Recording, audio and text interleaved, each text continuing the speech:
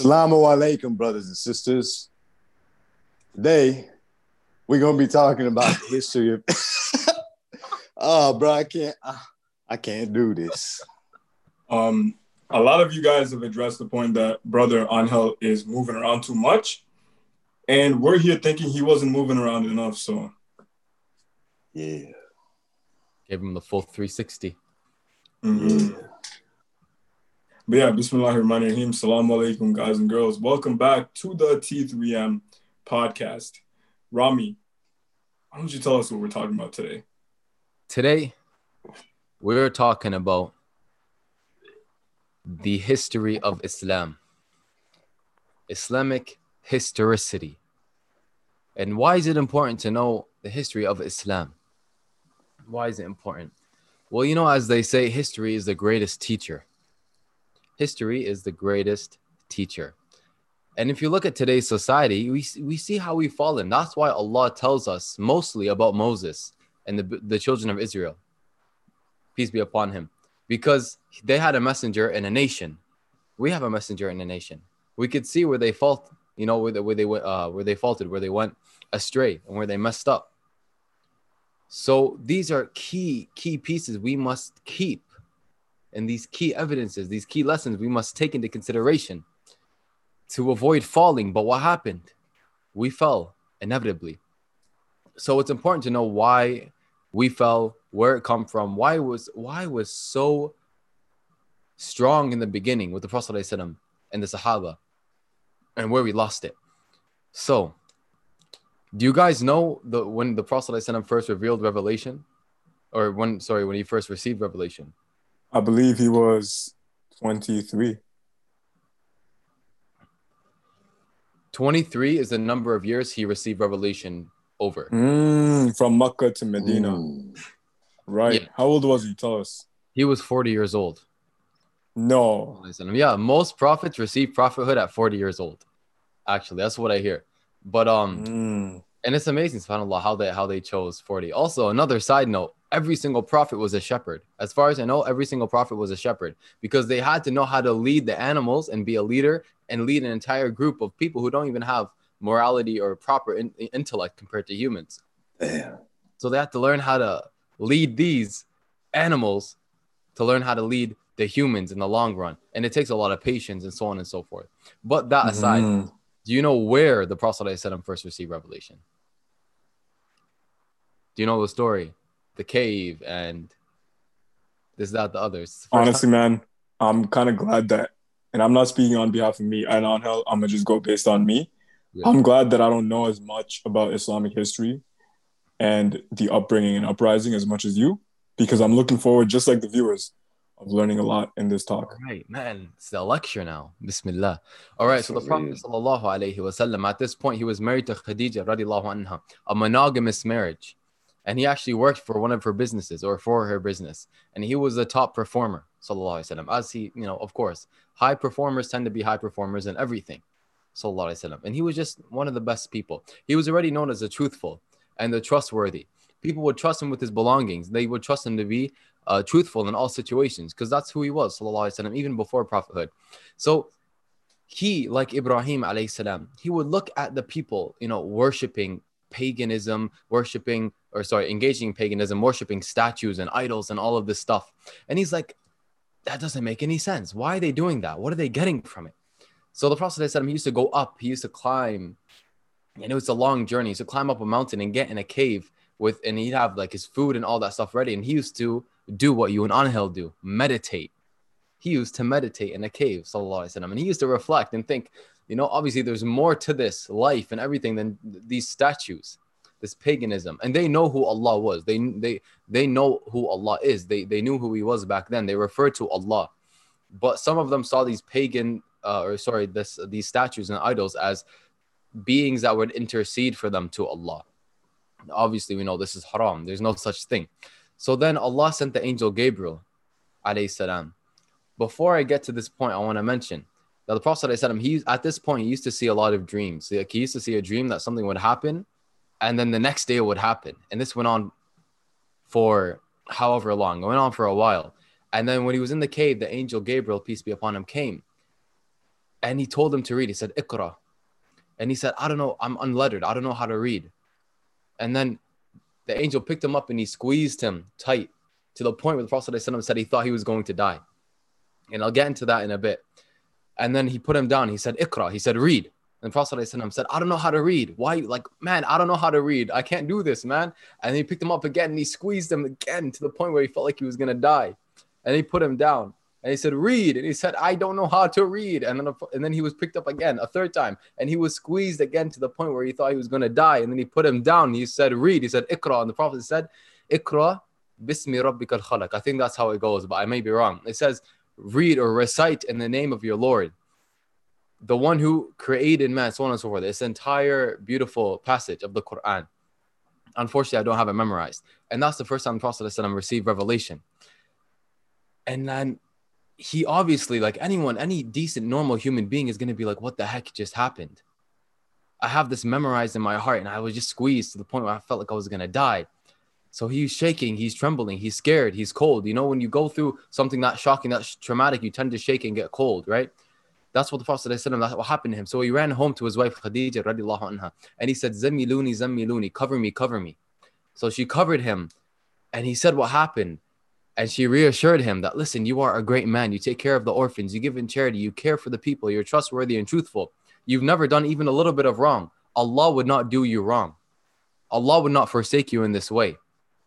And then she ended up taking him, I believe, to her uncle or her cousin, who was actually very knowledgeable when it comes to religion. And then they told him, they narrated to him what happened. And he basically informed him that he's a prophet of Allah. This was the angel Gabriel, the angel of revelation. And he has come to you and you are a prophet from God. And he told him, I wish or I hope to be alive, because he was a very old man. He said, I hope to be alive when the people drive you out. And he said, what? My people, the people who see me as trustworthy and truthful and honest, they're going to drive me out? And he said, yes, every single prophet. There was not a prophet that was sent. There was not a messenger that was sent, except he was boycotted and kicked out by his people. And now the Prophet ﷺ, he begins his journey of giving da'wah and stuff. But it wasn't that simple. It wasn't that easy. That's often how we hear it. But the Prophet ﷺ actually went through I'll call it an intercession stage is what I'll call it. And not that somebody's interceding, but he's kind of going from one place to another. And in this moment, he goes through, a mix of emotions. And he was including these emotions were actually depression and worry and anxiety, to the point where he actually didn't want to live anymore.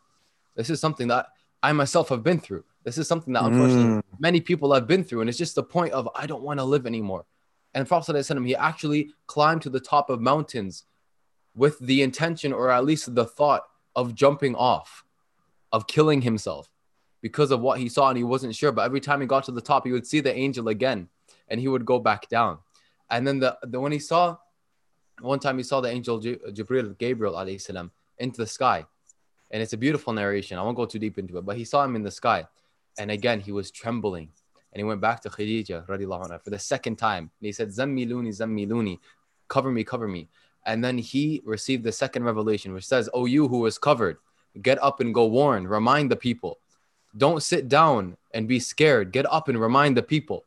And Prophet sallallahu alaihi wasallam, after that, he got up and he started preaching. Very beautiful story. He then went to, how we have like fire alarm systems or like Amber Alerts and all that nowadays. Imagine back then, I don't know what it was, but let's say they had like a signaling system, like a giant bonfire. When you see a giant pit of smoke go up in a certain area, it's an emergency, right? So I don't know what it was. It's not a bonfire. Maybe it is. I'm not sure. But they had this signaling system, whatever it was. And he basically called all the people to come gather. And he said, people, if I were to tell you there was an army behind this mountain coming to attack us, would you believe me? And they said, yes, of course. You've never lied to us. And then he said, okay, good. That was just preparing them. He said, now that you know and you admit that you trust me in anything I say, he said, I am a messenger from Allah. And he started preaching to the people. But what happened? What happened is always what happens every single time. The elite, the highest of the society, they go and they say, don't listen to this guy. He's crazy. He's a lunatic. He doesn't know what he's saying. He's a liar. He's a soothsayer. He's a magician. He's all types of things except for what he really is. Keep worshiping your idols. Go back to what you're doing. No one believed in him. And from these people were his uncle, Abu Lahab, his own family, his own tribesmen. And this is when he came out publicly. At this point, he had preached to a few people in private, like Abu Bakr radiallahu anhu, like Ali radiallahu anhu, and they accepted Islam. But when he preached to the people publicly, it was a different game now, right? You're no longer herding sheep. You're dealing with people who have power, even power over him. And to Allah is, who is exalted, is all strength and might. But on this earth, Allah gave power to these people, and they're coming and saying, don't listen to him. He's crazy. And a few people accepted Islam. Most people didn't. The Muslims were very persecuted at the time. And it was a very, very, very difficult time for them, especially in the first 3 to 6 years of Islam, I'd say, especially before Umar and Hamza radiallahu anhu converted. Because Umar, if you guys know, radiallahu anhu, is a giant. He was huge. People would say that like he would be moving in a crowd of people and people would think he's on a camel because of how tall he was. But he was just standing. That's how big he was. And then you have Hamza radiallahu anhu, who is literally a hunter who would go on expeditions and all of this stuff. The uncle of the Prophet, Hamza radiallahu anhu. And at this time, neither of them were Muslim. So there's one story, and this will just kind of help you understand how persecuted the Prophet ﷺ was, even by his own tribesmen, his own people. So Abu Jahl, Anha likes to call everybody a Jahl nowadays. It's my favorite word now. This man calls me last night and he's like, yo, what does Jahil mean? And I tell him what it means and how it originated from the term Jahiliyyah. Yeah. And this wasn't even 24 hours ago, bro. And since then, I've heard him say it like 10, 15 times. Subhanallah. He's going to love this. This guy was named by the Muslims. He was named Abu Jahl, the father of ignorance. Nice. That's why he was called, because he was an ignorant individual. He was a dumb individual.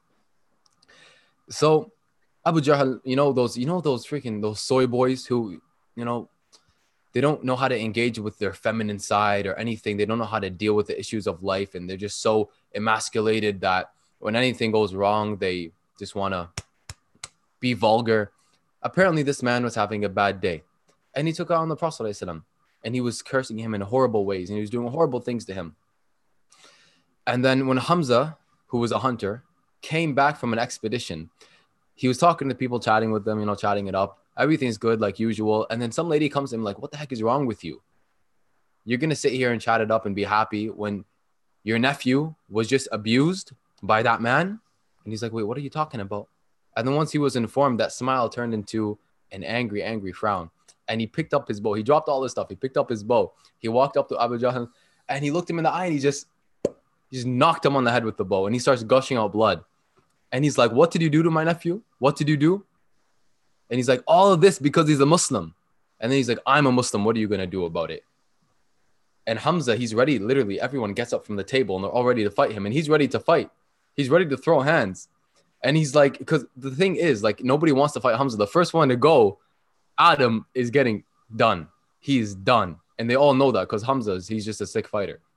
So they're all looking at him like, are we going to go? Are we going to go? And Abu Jahl was the one that stood up and said, okay, we don't want to cause problems, whatever. Eye for an eye to even now, let's forget about it. And then Hamza went home. He's like, I really just said I was a Muslim. And he's like, I don't want to go back and publicly, take that back after the big show I just put on. So he's like, oh Allah, Ya Allah, if Islam is true, then make it easy in my heart. Open my heart up to it. And if it's not, then just let me die. Just take my soul. Because I don't want to retract my words. And when he woke up, he found Islam in his heart and he went to the Prophet ﷺ and he said, Ashhadu an la ilaha illallah wa ashhadu anna Muhammadan abduhu wa rasuluhu. Or Ashhadu an la ilaha illallah wa ashhadu anna Muhammadan rasulullah. Sometimes they would say, instead of Muhammad, they would say, you are the messenger of Allah. So now they have Hamza on board, radiallahu anhu. Alhamdulillah, things start to pick up for the Prophet. He has protection from one of his uncles. He has Khadija radiallahu anha, the business. Things are going well. He's preaching. Things are still difficult. Muslims are being abused. including Bilal radiallahu anhu, a slave, and other slaves amongst them, who were being completely abused by the non-Muslim masters. This term master and slave was abolished later and they replaced it. But for now, it was still slave and master. And the first martyr of Islam, I believe, was a woman, radiallahu anha, may Allah be pleased with her, who was very horrendously murdered, I'll say. I'm not going to go into detail, but horrendously murdered. She was a slave woman, I believe.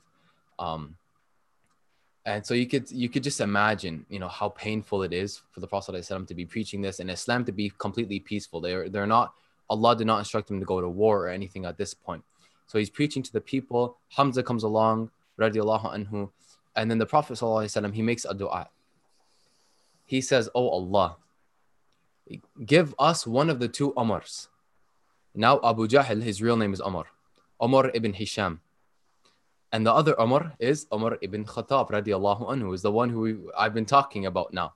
He said, "Give us whichever you love more. Bring him to us."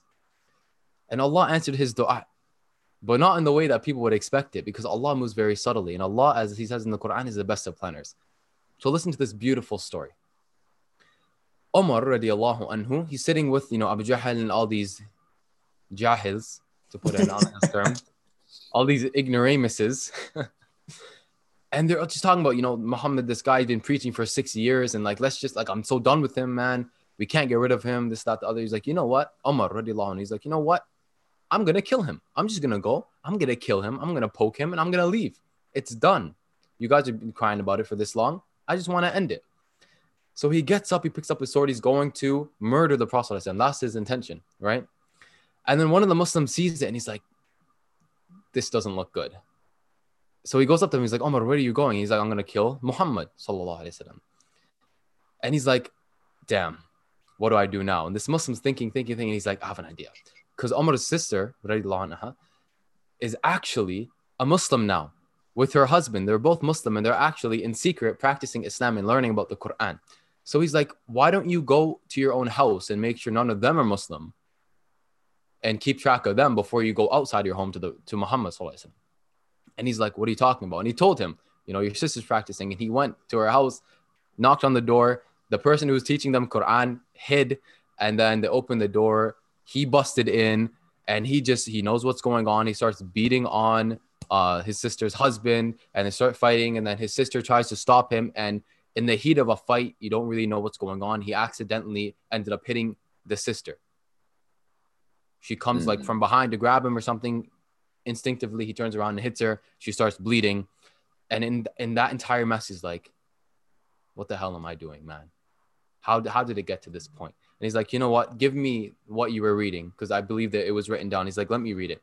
And she said, okay, listen, go take a shower. You're dirty. Go take a shower, come back, and then you could read it. I'll let you touch this pure, beautiful words of Allah if you go shower and come back. And he's like, okay. He goes, he showers, he comes back, he reads it. He gets up. He walks to the Prophet ﷺ. He walks to where the Muslims are gathered. And Hamza radiallahu anhu, when they're all informed that Umar is on the way, Hamza, the big man, radiallahu anhu, he says, if he comes and he has, trouble in mind, we'll kill him with his own sword. We will kill him with his own sword. This is how strong this man was, even mentally, right? And we'll get to the bravery of the Prophet ﷺ in a second. So Umar comes, and the Prophet ﷺ sees Umar, this giant. He walks in. All the Muslims are around. What should happen is all the Muslims kind of form a line or a circle around the Prophet, protecting him. The Prophet ﷺ, he runs up to Umar. He runs to his face. He grabs him by his shirt. He's like, what brought you here? Why are you here? And he's like, I've come to become a Muslim. And he said, Ashhadu an la ilaha illallah wa ashhadu anna Muhammad Rasulullah. And this is within the same week, I believe, Hamza and Umar became Muslim. Radiallahu anhum. Beautiful stories. Wallah, I love that. Every time I listen to it, every time I tell it, I love it so much. Wallah. So now they have these two giants, and they don't have to. Before, they were practicing in somebody's home. That's where they prayed. That was their little masjid in somebody's house. They couldn't. The Kaaba was right there, but they couldn't pray to it. They couldn't pray in the Kaaba, in the Haram. They couldn't pray around it because of the paganism and the people there. They tried once, and it did not end well. They got brutally messed up, unfortunately. But now they have Hamza, they have Umar, radiallahu anhum, and they're like, we're going to go pray. So we have two lines. One, Hamza's leading. The other, Umar is leading. They walk right in and they pray. and nobody could stop them. Not one person could stop them. Huge dub for the Muslims, alhamdulillah. And I know bro. it's been long so far, so I'm going to wrap up this bit. Eventually, the uncle of the Prophet ﷺ dies. And now the uncle of the Prophet ﷺ, he was giving the Prophet protection. And now the Prophet doesn't have protection. And in the same year, Khadija radiallahu anha, the beloved wife of the Prophet, his first love of, I believe, 15 years. Or no. Sorry, not 15. I take that back. But 25 to 40, 15. So over 15 years, I'll say, to be safe. Over 15 years, she passes away. Radiallahu anha. And it's called the year of sorrow for the Prophet because it was such a sad year for him that Allah, I believe, ended up revealing Surah Yusuf, which is a beautiful surah. And he ended up giving the Prophet the night journey, where he actually ascended into Jannah and spoke to Allah. Beautiful, beautiful thing. Beautiful story, mashallah. And on top of that, later on, the Prophet ﷺ and the Muslims, they got boycotted. They ended up leaving. The Prophet ﷺ, he went to Ta'if, he went to other places, he went to Medina, he started preaching, he sent people to Abyssinia over the years. And eventually, after some time, the Muslims, after being boycotted, there was a caravan, I believe, traveling with their belongings. Because when you get boycotted, you don't get to pack your suitcases and, get on a nice, WestJet plane and fly. Not like that. It's like you're boycotted, you're running away. They didn't have their stuff. So a caravan was traveling with their stuff. They went to take their stuff back. And the Meccans, the pagans, the horrible people, they knew what was going to happen. And they basically jumped them. And they engaged in the first battle, which is called the Battle of Badr. The first battle that the Muslims engaged in. 313 Muslims versus, I think, 1,000 of these jahils. And the Muslims won. Alhamdulillah, they actually ended up winning by the grace and the mercy of Allah because Allah sent his help. Allah sent his help, and Abu Jahl died, and all these Jahil people died. And the Muslims finally got to go back into Mecca. And the Prophet ﷺ, when he walked into Mecca, he stood in front of the people. And he's like, remember me? Remember me? I'm joking. He didn't take that approach. He went up and he went up and he said, people, after everything you put us through, what do you think we're going to do to you today? After everything you've done, what do you think is going to happen to you now? After all the torture, the persecution, the boycotts, what do you think is going to happen? And they said, you're so merciful. You're going to let us be. And he said, continue with your lives. Continue what you're doing. Live. That was the mercy of the Prophet ﷺ. That was the love that he had. In another instance, when he went and preached to Ta'if, the people were horrible. Even the slaves and the children and the women and the men, everybody was throwing impure things, rocks, all this stuff at him. And he started bleeding. He sat by a tree, and the angel, Jibreel, I believe, alayhi salam, came down and he said, listen, these people, not great people. If you want, the Prophet ﷺ, he said, if you want, I will take this mountain. I will take this mountain and the cities in the middle, and I will crush them if you want. And he said, no, don't. Perhaps their children will become Muslim one day. And then decades later, their children all became Muslim. Ta'if, all became Muslim. Alhamdulillah. I just thought that's a little cute story to add in, mashallah, about the Prophet ﷺ and his mercy, his love, and his planning even. So after some time, the Prophet ﷺ, he's still revealing, he's still being, given revelation, he's still being a Prophet ﷺ, his daily duties, all of this, guiding the people, and the Muslims are getting bigger in number. They have this allegiance, this alliance, this peace treaty, that peace treaty. They're, getting big, alhamdulillah. And then I'm going to fast forward. There were battles, there were wars, huge things I'm skipping. It's they're very in-depth, mashallah. I encourage everybody to look it up. It is very important. It is, a crucial part of our history, alhamdulillah. And a lot of it has, is context for the Quran, like Surah 9 and stuff. Surah At-Tawbah, about repentance. It talks a lot about the battles and the wars and stuff. And then afterwards, the Prophet ﷺ, he gave his last khutbah. He gave his last lecture, his last speech to the people. And he recited to the people the verse that Allah had revealed before that, saying, today I have perfected your deen and completed my favor upon you. How beautiful. How beautiful. Allah says, I perfected your religion and completed my favor to you. Not your right, not my obligation. I completed a favor to you. That just shows how beautiful Islam is in the sense that it is a favor, a gift from Allah, a blessing from Allah. It's beautiful, mashallah. And at this time, two Sahaba started crying, Abu Bakr radiallahu anhu, and unfortunately I forgot the other name, and he started crying, Abu Bakr, for two reasons. One, he knows once the revelation is done and the religion is perfect, there's no more need for a prophet. And two, he knew that once the religion is perfect, the only stages after it are imperfection. It can't go up from perfection. It can only go down. And that's why he was very beautiful. Wallah. They were very wise. Radiallahu anhum. And then later on, the Prophet ﷺ, he had a very bad fever. He got sick. And everybody, his wives, agreed that he would stay with Aisha radiallahu anha because he was in a way closest to her. Although he was fair with all his wives before anybody jumps in and says anything. He was closest to her, radiallahu anha. And as he was passing in and out of consciousness, going through the trials and tribulations and the fangs of death,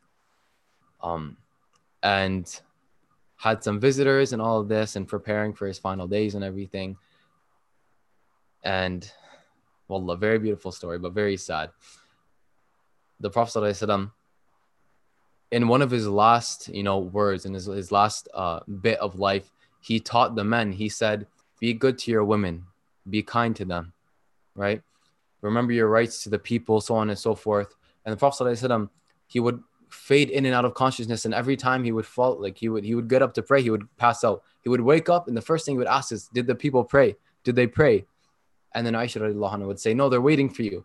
And he said, go, tell them to pray. Tell them to pray. It's okay, go. And he gets up and he goes and he passes out again. And then it happens again. He's like, tell them to pray. He gets up, he goes and he passes out. Prophet ﷺ, the first thing he would wake up thinking about is, did they pray? Very beautiful. And the Prophet ﷺ eventually, unfortunately, passed away in the lap of Aisha radiallahu anha. There are very in-depth videos on it. So I suggest you guys look it up. It's very touching. Wallah, it is very sad. And then after this, the Muslims were kind of in a frenzy. They were freaking out. The Messenger ﷺ died. Umar radiallahu anhu, he said, if anybody says he's dead, I'm going to cut off your tongue. If anybody comes to me one more time and says he's dead, I'm going to cut off your tongue. Ali radiallahu anhu, he was so shocked he couldn't even speak. He didn't talk to anybody.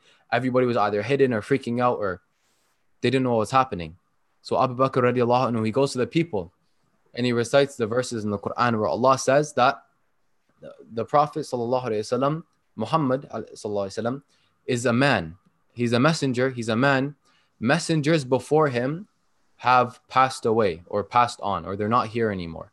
So if he were to die or be killed, would you then turn back on your heels? Would you then go back and regress?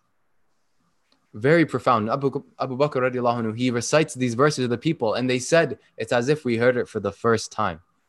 And then they elected Abu Bakr to be the first leader after the Prophet ﷺ. And he led.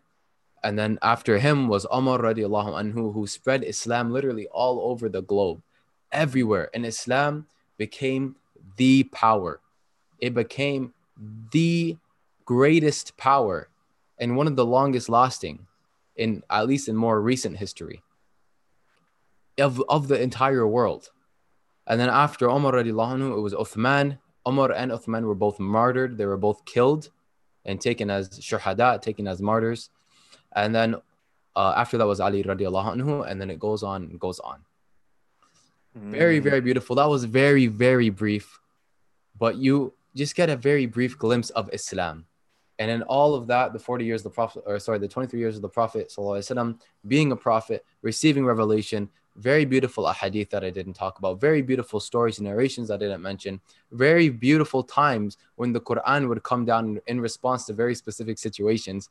Wallah, it is so deep and it is so beautiful. Alhamdulillah. Guys, fellas, any of you guys watching this, may Allah make us even 1 millionth of the man that the Rasulullah, Messenger of Allah sallallahu alaihi wasallam was. Sallallahu alaihi Anhel, yo, do you know what the Amen. Prophet said as his last words in his deathbed? Yeah. I don't know, bro. That's not what he said. What he said was, Salah, Salah, Salah, and what your right hand possesses. Those were his last words. Salah means prayer. So he said Salah 3 times. And what your right hand possesses. Those that look up to you, those that are under you, those that you must lead. MashaAllah. MashaAllah, bro. Bro, I think it's beautiful how Rami said that last bit where he was like that Allah basically said, today I complete my favor onto you. And bro, like to me that's beautiful because I've looked into multiple religions throughout the many years that I've been on this spiritual path trying to find the truth. And bro, it's like you find bits and pieces in so many places, but it's like Islam has everything. It's the complete puzzle. And then for you to say that where it's like Allah says like, today I complete my favor onto you.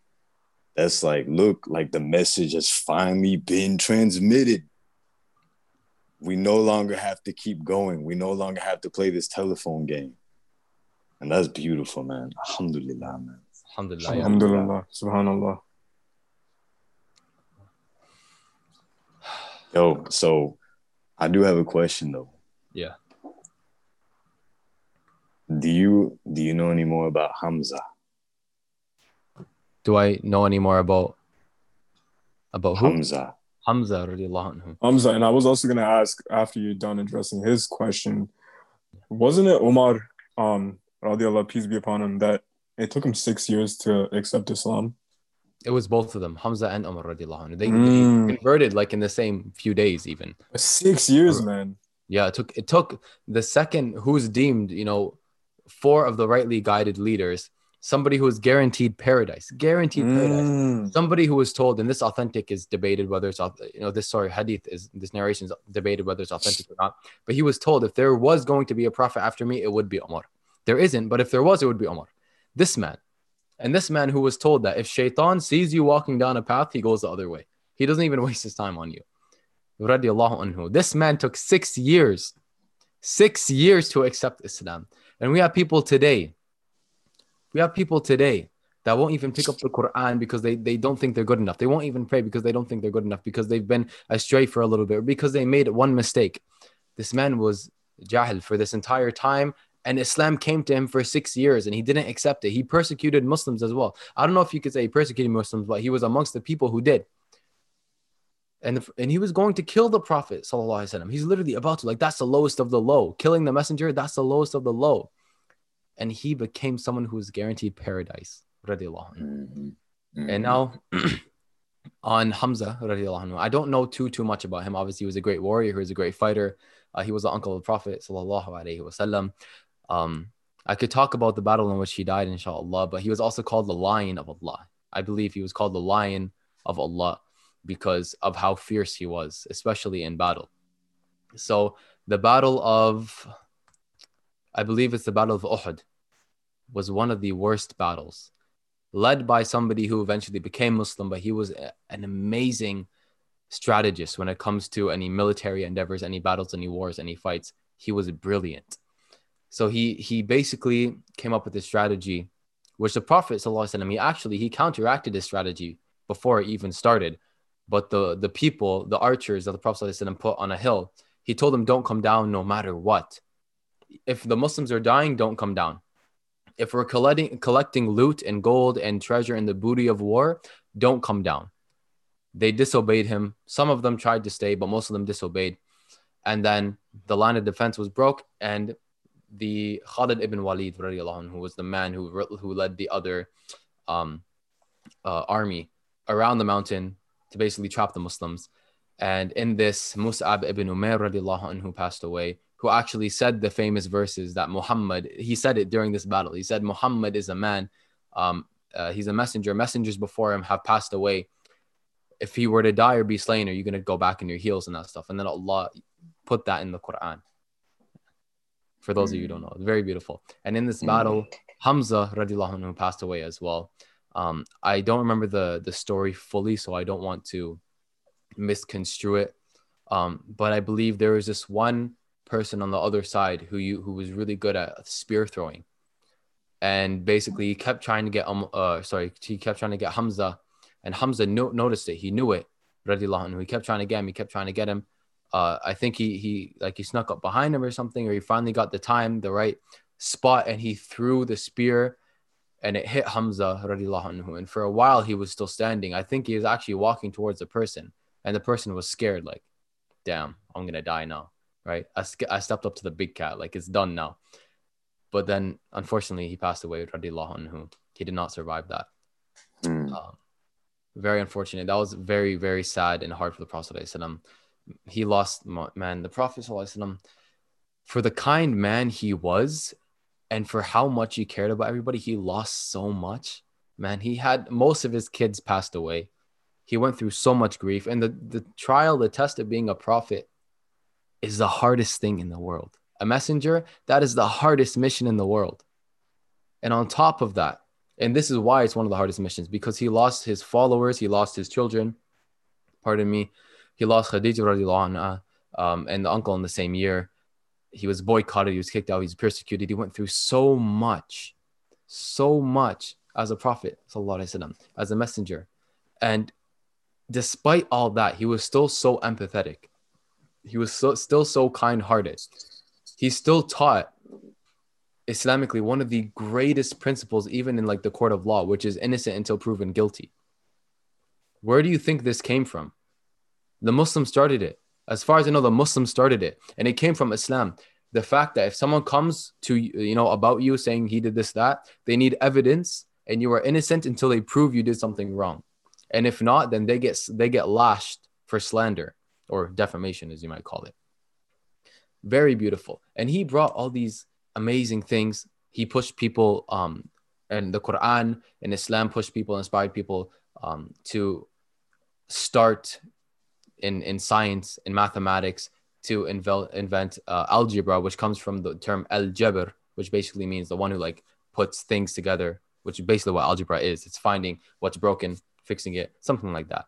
And I mean, I know what algebra is, but in terms of the definition of al-jabr and algorithms and all of that, the scientific method and the enhancements of science, which some people say if the Muslims didn't do that, we would be 300 years back in terms of our technological advancements. All these things, wallah, all these things.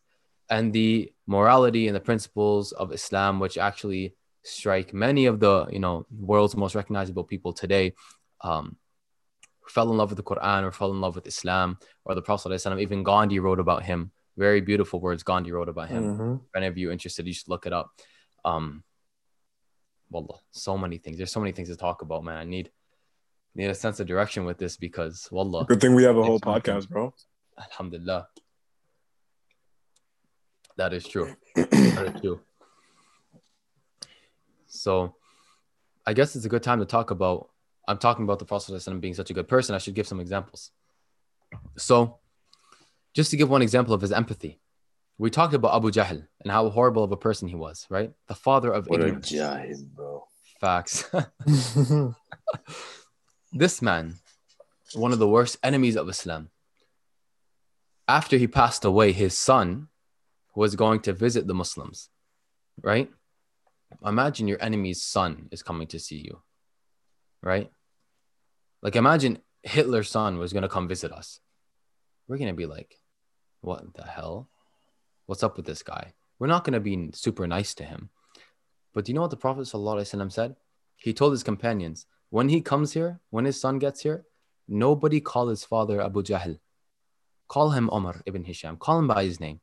Because if he comes and he sees we're calling him Abu Jahl and he's just died, that's going to hurt. That's going to hit him, man. Don't do that. He Bro, said, just take in his emotional intelligence.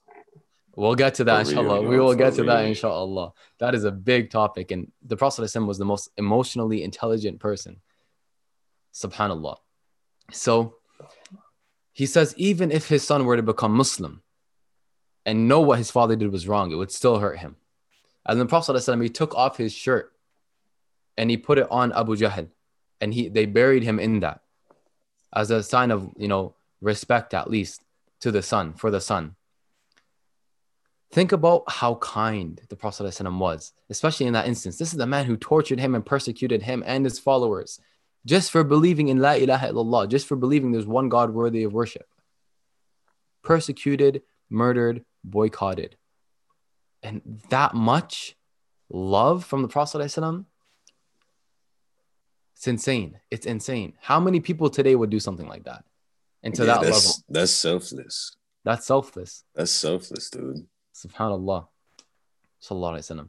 Amazing character, man. Amazing character. I also heard this one story that he had an elderly Jewish neighbor who used to always like throw trash and garbage and rubbish at him every time he left his house. And one day the Prophet ﷺ, he noticed that they didn't. One day they just didn't throw anything at him. And they weren't there ready to throw things. I mean, most of us would be like, thank God. Right? Like, what's up, this guy throwing, or this guy, it's disputed whether it's a lady or a man. I've always heard it's an elderly lady. For the sake of it, we'll go with that. It's always like, what's wrong with this lady, man? This old hag, why is she throwing things at me? That's what we would say. But the Prophet ﷺ, the one day he saw that she's not throwing trash at him and she's nowhere to be found to throw trash at him, he made to go see if she's okay. He made to go make sure that she's okay. And when he went inside, she was passing away. She was on her deathbed, and she didn't have anybody by her side. So the Prophet ﷺ was the only person that stayed with her while she passed away. Damn. Think about how beautiful that is, man. How many people today would be happy and say, good riddance, she's dead? The Prophet ﷺ, he sat by her side while she was passing away. Man, this is our role model. If you can't take this as a role model, there is something wrong with you. I'm sorry, you do have issues. Perhaps you do need a psychiatric evaluation. No, but men and women alike, everyone can benefit from looking at the Prophet ﷺ as a role model. Sallallahu Alaihi Wasallam. I mean, credit where credit is due. He was the best man. That's why he's called a mercy to all of mankind, to all of creation. Because he wouldn't even be an animal. He wouldn't even be an animal, sallallahu alaihi wasallam. This is the character that he had. This is the love and the empathy and the care that he had. At the same time, he was firm. He was unmoved. And he was very strict on the deen where it matters, his morals, right? Like a real man should, like a good man should. He wasn't a nice guy that said, okay, I'll let this go, I'll let that go. If something is firm, it is firm. Islamically, that's it. Like when the pagan said, okay, we'll accept Islam, just let us keep our idols. We won't worship them, but let us keep them. He said, nope. And they said, okay, at least let us keep it for like a week or something. He said, nope. They said, okay, at least a day. He's like, nope. He's like, okay, at least don't make us the ones who destroy them. He said, okay, I'll send people to get rid of them. And then he sent people to destroy the idols. Sallallahu alaihi wasallam. So he was the perfect balance. And this is what I think I was talking about in the last episode we recorded, where some people hear these nice stories about the Prophet ﷺ and they think that's all it is. That's not all it is. Or they hear one story about war and they think that's all it is. That's not all it is. There are both sides to it. He had the balance. He was the most emotionally intelligent man, sallallahu alaihi wasallam. Wallah, like it's if there is anything anybody should study, or if there's any person that you should study, it is the Prophet sallallahu alaihi wasallam. Let's just say we had the perfect man who did everything. I won't say perfect in the sense that like no mistakes were made, because no human is perfect. That is an inherent trait of any human being, that they are not perfect. But to the highest degree, to the highest level, to the highest standard possible, set by Allah subhanahu wa ta'ala, this man to be the example for all of mankind. If we had that, would you not want to study it? If he was alive today, would you not want to follow him everywhere he went? There are even some Sahaba that tried to peek and see how he used the bathroom. And you may be laughing at it now, but let's be honest. If he was the perfect man, you would want to be there for everything. And obviously not everything, but you would want to see how he does everything, because he lived the best life, sallallahu alaihi wasallam, because he was the best of creation.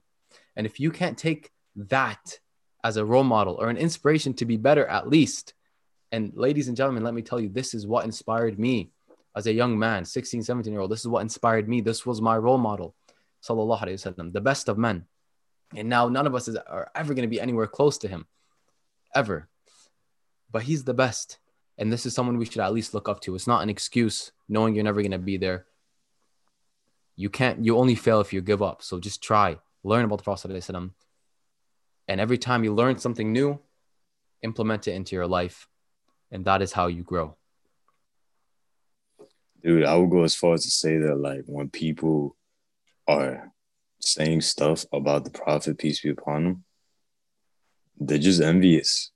They're envious because, dude, like, that was, like, everything you just described is the description of a perfect human being. And it's like, bro, if someone is perfect, you envy them. And envy is a form of love. It's just hate and love at the same time. Facts. Damn. So it's like, bro, of course they're gonna say something because, like, a part of them wants to be like that, but it's like a part of them doesn't want to accept that this person was like a perfect human being. So let me actually put him down. Let me bring him down to like my level, or not even my level, some level that they perceive as being lower than what they are at. Yeah, subhanAllah. The more perfect that there is someone at hand that is a fascinating study, the more apparent our innate flaws become. And to compensate, we just start lashing them, bashing them, not really glorifying them as much as they should be. Yeah. And that's exactly why when France and China and a lot of people oppress Muslims and they speak against the Prophet, bro, what do you expect? Like, we're just gonna like allow it? Of course. Yeah, not. we're not gonna. I don't condone any of the acts that have happened. Yeah. There was some serious heinous acts, but at the same time, like, there's no basis to why they're attacking the Prophet and defaming him and drawing cartoons of him.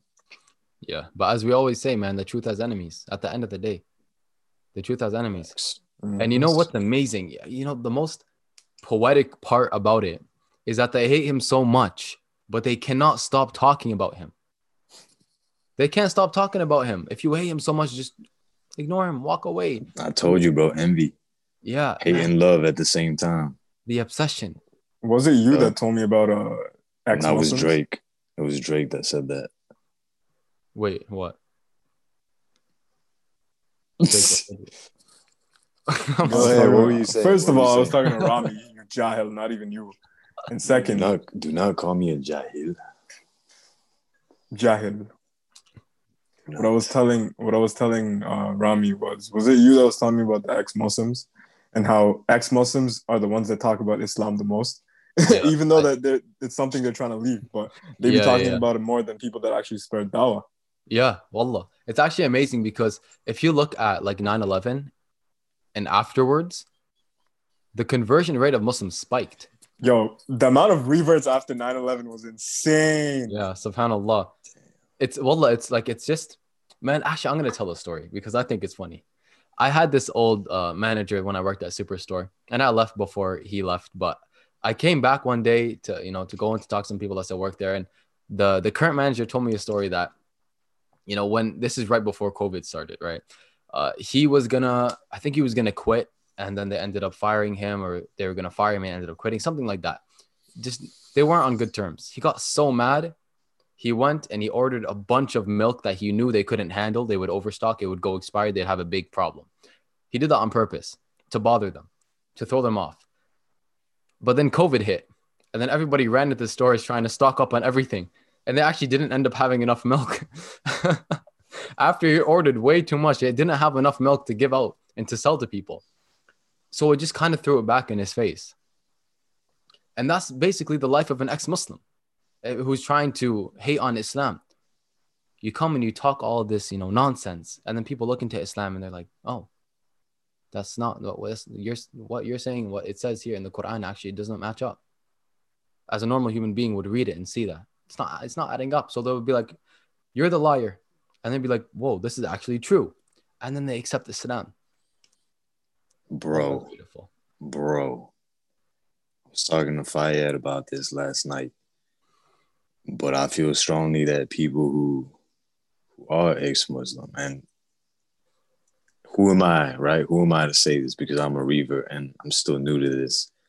But I feel very strongly that people who are ex-Muslim, they are so because they listen to the whispers And you already know who was saying those whispers, bro. I don't have to say it. Everyone who's watching, they already knows. You guys want to say it? Go ahead, say it, bro. But they listened to those whispers, and that led them off the straight path, bro. And I was telling Fayed, bro, we live in the dunya, right? We live in the dunya, and bro, people will even go as far as to say that the dunya is like a matrix. You ever seen the movie The Matrix? Where it's like what he was experiencing wasn't exactly it. Mm-hmm. There was something else. Now, I'm not saying that, okay, that's what's actually going on. But what I am saying is that the dunya is very, very similar to what that is. It's like a matrix. It's like a stimulation. It's something that's happening right now. And if you notice in the movie, The Matrix, there were glitches in the matrix that like he started seeing like, oh, like this isn't it or something like that. Bro, I remember I woke up.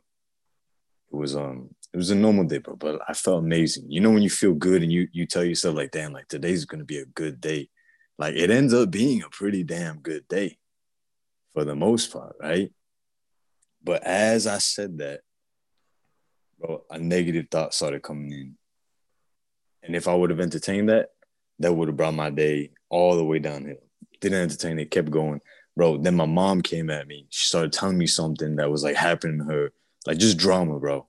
And I was like, bro, I was just sitting back, just kind of like paying attention, just like listening to everything. And then, bro, my mom came at me again and she started saying something. And then I looked on YouTube and I started seeing all the hate messages from people about me going into Islam. And then I went on Twitter and then I had this guy who's an ex-Muslim and he was saying something. And I was like, let me actually respond because I feel like I do have something to say here on this specific topic that him and I are talking about. And I'm not even putting him down, but like what he was saying was getting pretty negative, and like everything that was happening around me, everything that I was like reading, everything that this guy was saying as well was starting to bring me down from like what I was feeling. I went from feeling really good to now it's like, man, I don't really feel too good. I actually feel like kind of troubled, like kind of in dis-ease, if you know what I mean. Yeah. And bro, I kid you not, bro, as I'm typing a response to this guy, I'm putting in this word and my phone literally auto corrects the word to devil, bro. And as soon as it corrected that, bro, I just put my phone, like I just pulled my phone away and I looked around. I was like, ooh, bro. And I had, bro, goosebumps just going through my body, bro. That was a glitch in the dunya, bro, in the matrix. I don't know, bro. Man caught you slipping. It's crazy. It's crazy, bro. The Prophet sallallahu alaihi wasallam, he said that I will guarantee Jannah, I will guarantee paradise for the one who gives up arguing, even if he is correct, even if he's right. Because Shaitan, he loves for, you know, this drama and these problems and these issues, because they break people down, they ruin people. And when you're in a fight, what happens? You start yelling, you scream, you get vulgar, you start insulting, and now you're being sinful as well. So of course Shaitan's gonna love that. So you did the right thing. May Allah bless you. Alhamdulillah. And that's who it is at the end of the day, Shaitan.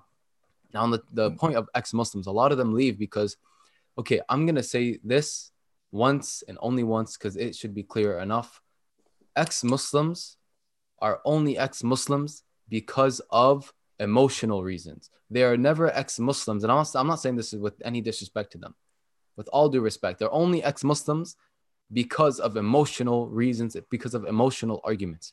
You will never have anybody, forget ex-Muslims, you'll never have anybody come with one logical reason or one rational reason why somebody should not believe in the religion of Islam as a whole. You will not find one logical or rational reason. It's always, why is this the moral standing? Why is this allowed and this isn't? I don't like that. Oh, okay.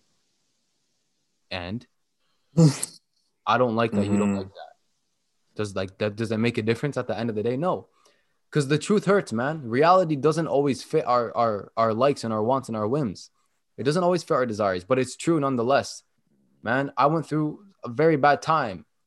Very bad time. Am I going to look at it and say it didn't happen, it wasn't real because I don't like it? It's not the truth. No, it's the truth, man, and it hurts. But that doesn't mean that you shouldn't believe in it.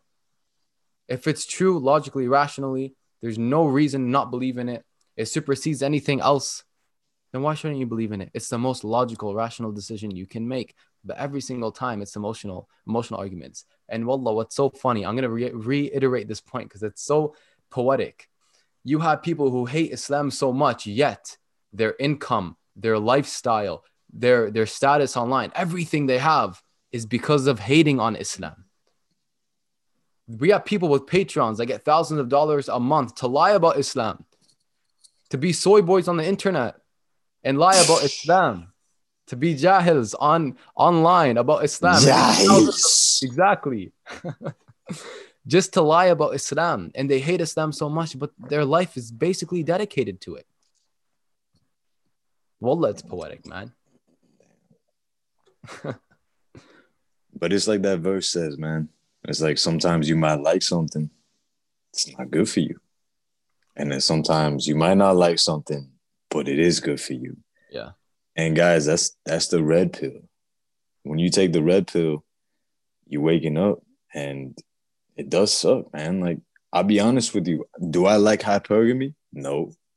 That doesn't mean that I don't see it for what it is. That doesn't mean that I write it off as being some made up thing, that it's not real. Because, bro, like, I experienced it firsthand. I saw my friends, I saw my family members getting done dirty by hypergamy, bro. My uncle came from Texas, and I'm gonna leave out names because if I say names, it might cause some issues, all right? But he came from Texas.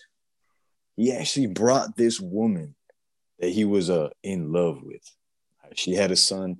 He fell in love with her, bro. He brought her through the border of Texas, of like Mexico to Texas, where it's like they have, bro, helicopters, people with guns, like the army and everything, where it's like they're trying to catch people that are trying to go, the immigrants that are trying to cross the border, bro. He went through all of that where he risked his life.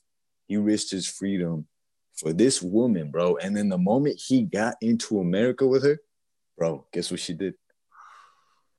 Yep. Left him, bro. So again, do I like hypergamy? No, I don't like it. I don't agree with it, but it is what it is. Yeah. Man, I feel for him, man. Wallah, I feel for him. This is why we need the day of judgment, because this life is not fair. Let's say one man kills 100 people. You can only kill him once. You can't kill him 100 times, but Allah can if he wants. So like, man, you're not going to have justice in this world. So if you believe that things should be just and fair, that's what the day of judgment is. That's what Allah promises. Every wrong will be made right. No stone will be left unturned. Everything is known. Everything will be recompensed, whether it's in your favor or against you. Yo, so this is a side note, but I want to know what y'all feel about this. All right, because when Rami was saying his part, and he was saying the story of the Prophet, peace be upon him, Hamza and Omar. You know how, like, when we were kids, we would either watch like a movie or a TV show, or we would listen to a story, and like we would listen to the characters and we would be like, I could see myself as this character. Like, I don't know about y'all, but I have a feeling that like no one in this world can listen to the story of the Prophet, peace be upon him, and say like, I could be this character. Because he's just such a perfect being, even in the stories. But it's like, bro, you said Hamza, and like as you're describing him, I'm like, I could see myself as this dude. Because I like fighting, I like MMA, I like strategy, bro, strategy. I love strategy, man. Like I live for that stuff. But it's like, it's crazy because like you were saying everything about the Prophet, and it's like, to me, I couldn't even rationalize in my head, like, yeah, I could see myself as this guy. I could strive for that, but I can't see myself like that, because that's perfection. Wallahi, bro. Man, I never thought about it like that, to be honest. SubhanAllah. That's true. Dang, man. Because the Prophet ﷺ, he was just balanced. He was perfectly balanced.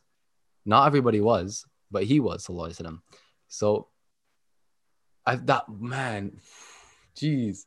Yo, You every see what podcast I'm we have, saying, bro, right? wallahi, it's the best podcast yet. And then we Yeah. have another one. And I can say that again. I know. But that's how it is, bro. That's how it is when real recognize real. Yeah. Alhamdulillah. This is I said I was gonna prepare, but I didn't prepare anything. I was setting up my bed. I wasn't thinking. I got on like no way. Yeah, Is that sheet behind you your bed? No, but it's behind my bed's behind the sheet. Many of y'all that are wondering what he's going on about, 30 minutes before our call, maybe 45 minutes or an hour, he asked me what this topic was about today's podcast. 30 minutes before that, Angel hit us up and asked, do we even want to record tonight? We weren't even planning on recording any podcast tonight. And it just came to me. I was like, why don't we talk about the history of Islam? 5 minutes later, he sends me an iMessage of a screenshot. Tell him what the screenshot was. It was of my friend Kevin, Saint Kevin on IG. Shout out to him. He's a great guy. He's a Christian guy. And he's like, you know what, Rami? I'm curious about the history of Islam. Can you show me or tell me about the history of Islam? Maybe send me some videos. And I'm like, what the Got heck? you, bro. I got you. I'm like, man, Kevin, I'm recording a podcast about this right now. I'll send it to you when it's released. Qadarullah, alhamdulillah. Subhanallah, bro. Subhanallah. Subhanallah. Yeah. Bro, I didn't know the topic till 5 minutes before. Mm-hmm. Yeah. I mean, it's meant to be this way, right? It's meant to be unscripted. Alhamdulillah. Mm-hmm. So yeah, everything was off the top.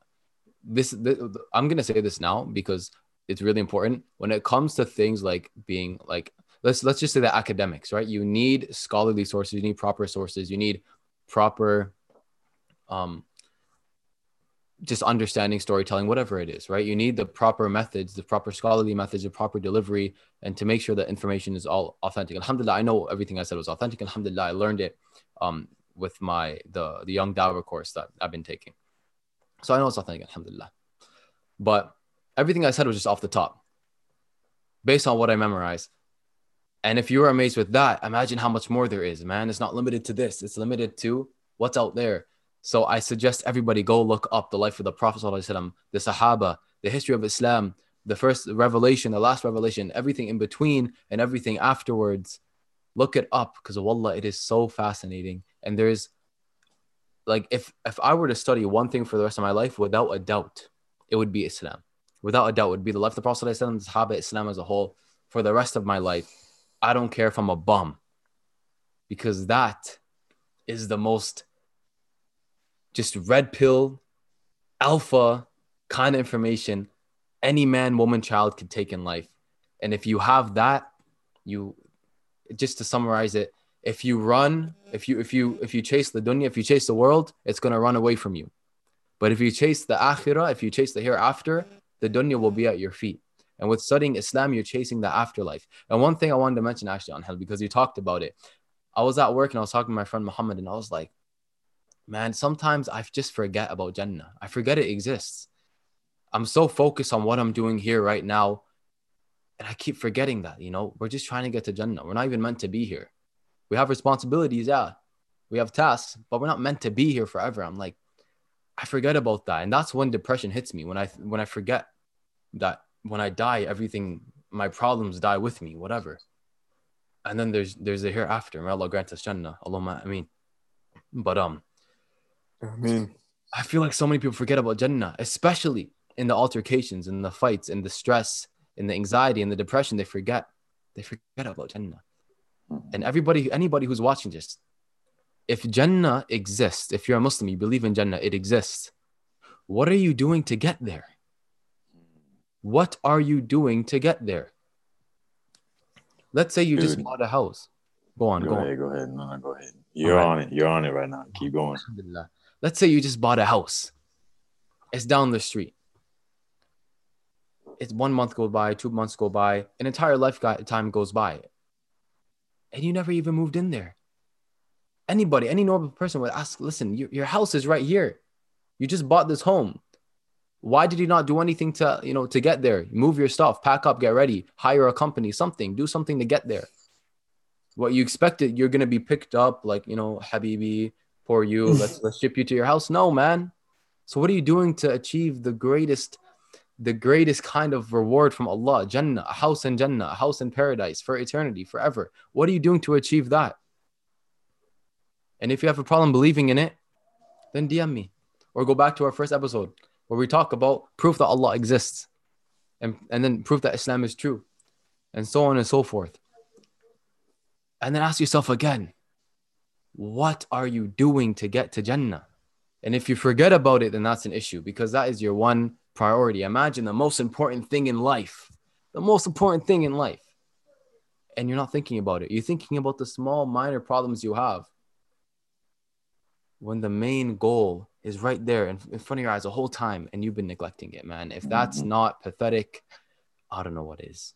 Dude, I was going to say, like, I had someone message me a spoken word.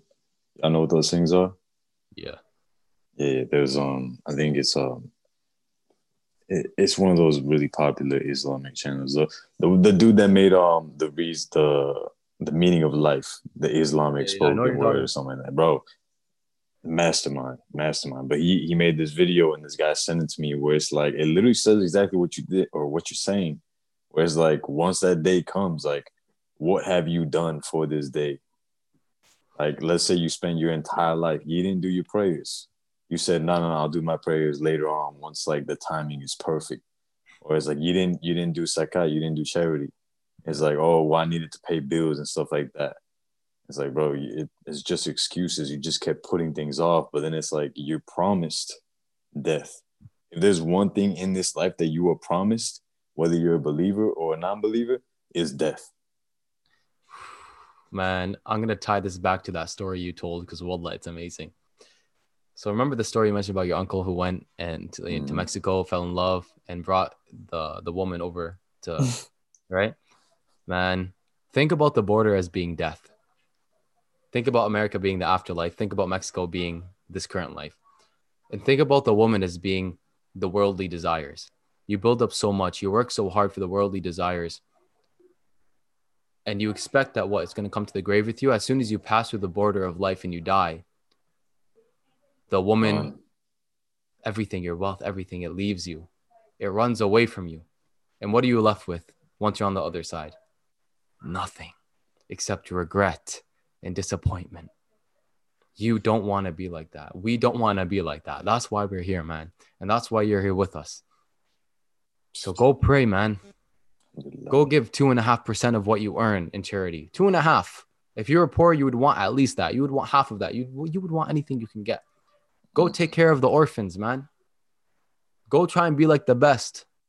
Be like the Prophet ﷺ. Man, excel in this life. Excel. Bro, so you know how you're talking about how, like, just all the stories of the Prophet, peace be upon him. I don't know how to say that other part yet. I gotta practice. But I think it's amazing that what you said was just like this much, and that there's so much out there that you can research and you can find yourself, bro. Because I remember when I was actually looking into Christianity when I was with my ex, bro, like I remember being in her living room and like I had heard something the previous day at church when we went, and they were talking about I forgot the name of it, but there's this brief period in time where like Jesus is just like absent. He goes off and he does something, and then he comes back, and when he comes back, that's supposedly when he's now the Son of God. He's now awakened and he's like doing the miracles and stuff like that. And it's like, I want to know what happened during that time. So, bro, I was in that living room just like looking as through the TV because they had like the internet on the TV. So I was looking, just trying to find answers, trying to find anything, any documentation, any legitimate sources of what happened during that time frame. And if I could figure out what the name is after the fact, after this podcast, I'll definitely link it. But man, I was trying to find that. I remember her mom came down and she asked me what I was doing. And I told her. And she's like, oh, that's stupid. Why would you even need to know that? I'm like, what? How is that stupid? Like, that gives you insight into the quote unquote son of God, his life and like what he was doing and like how he came to be what he is. So it's like, how is that not important? And then, bro, here you have in Islam, you have the documentation of the Prophet's life, peace be upon him, bro. So it lets you see what he went through, his trials, his tribulations, how he grew, how he was actually tested and how he grew. And it's like that, bro, that's priceless. That's what I was looking for in Christianity. And here it is in Islam, bro. SubhanAllah. SubhanAllah, bro. SubhanAllah, man. Fayad, man, what are your thoughts?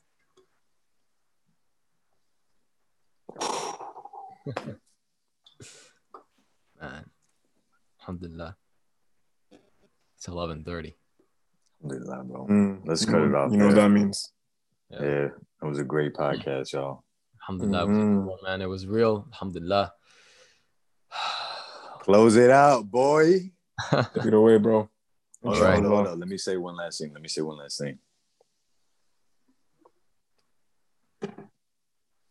If you made it this far, comment down below that Fayed is a Jahil. So we know it's real. Yes, sir. All right. And with that being said, Allahumma atina fid dunya hasana wa fil akhirati hasana wa qina adhab an-nar. Assalamu alaikum wa rahmatullahi wa barakatuh.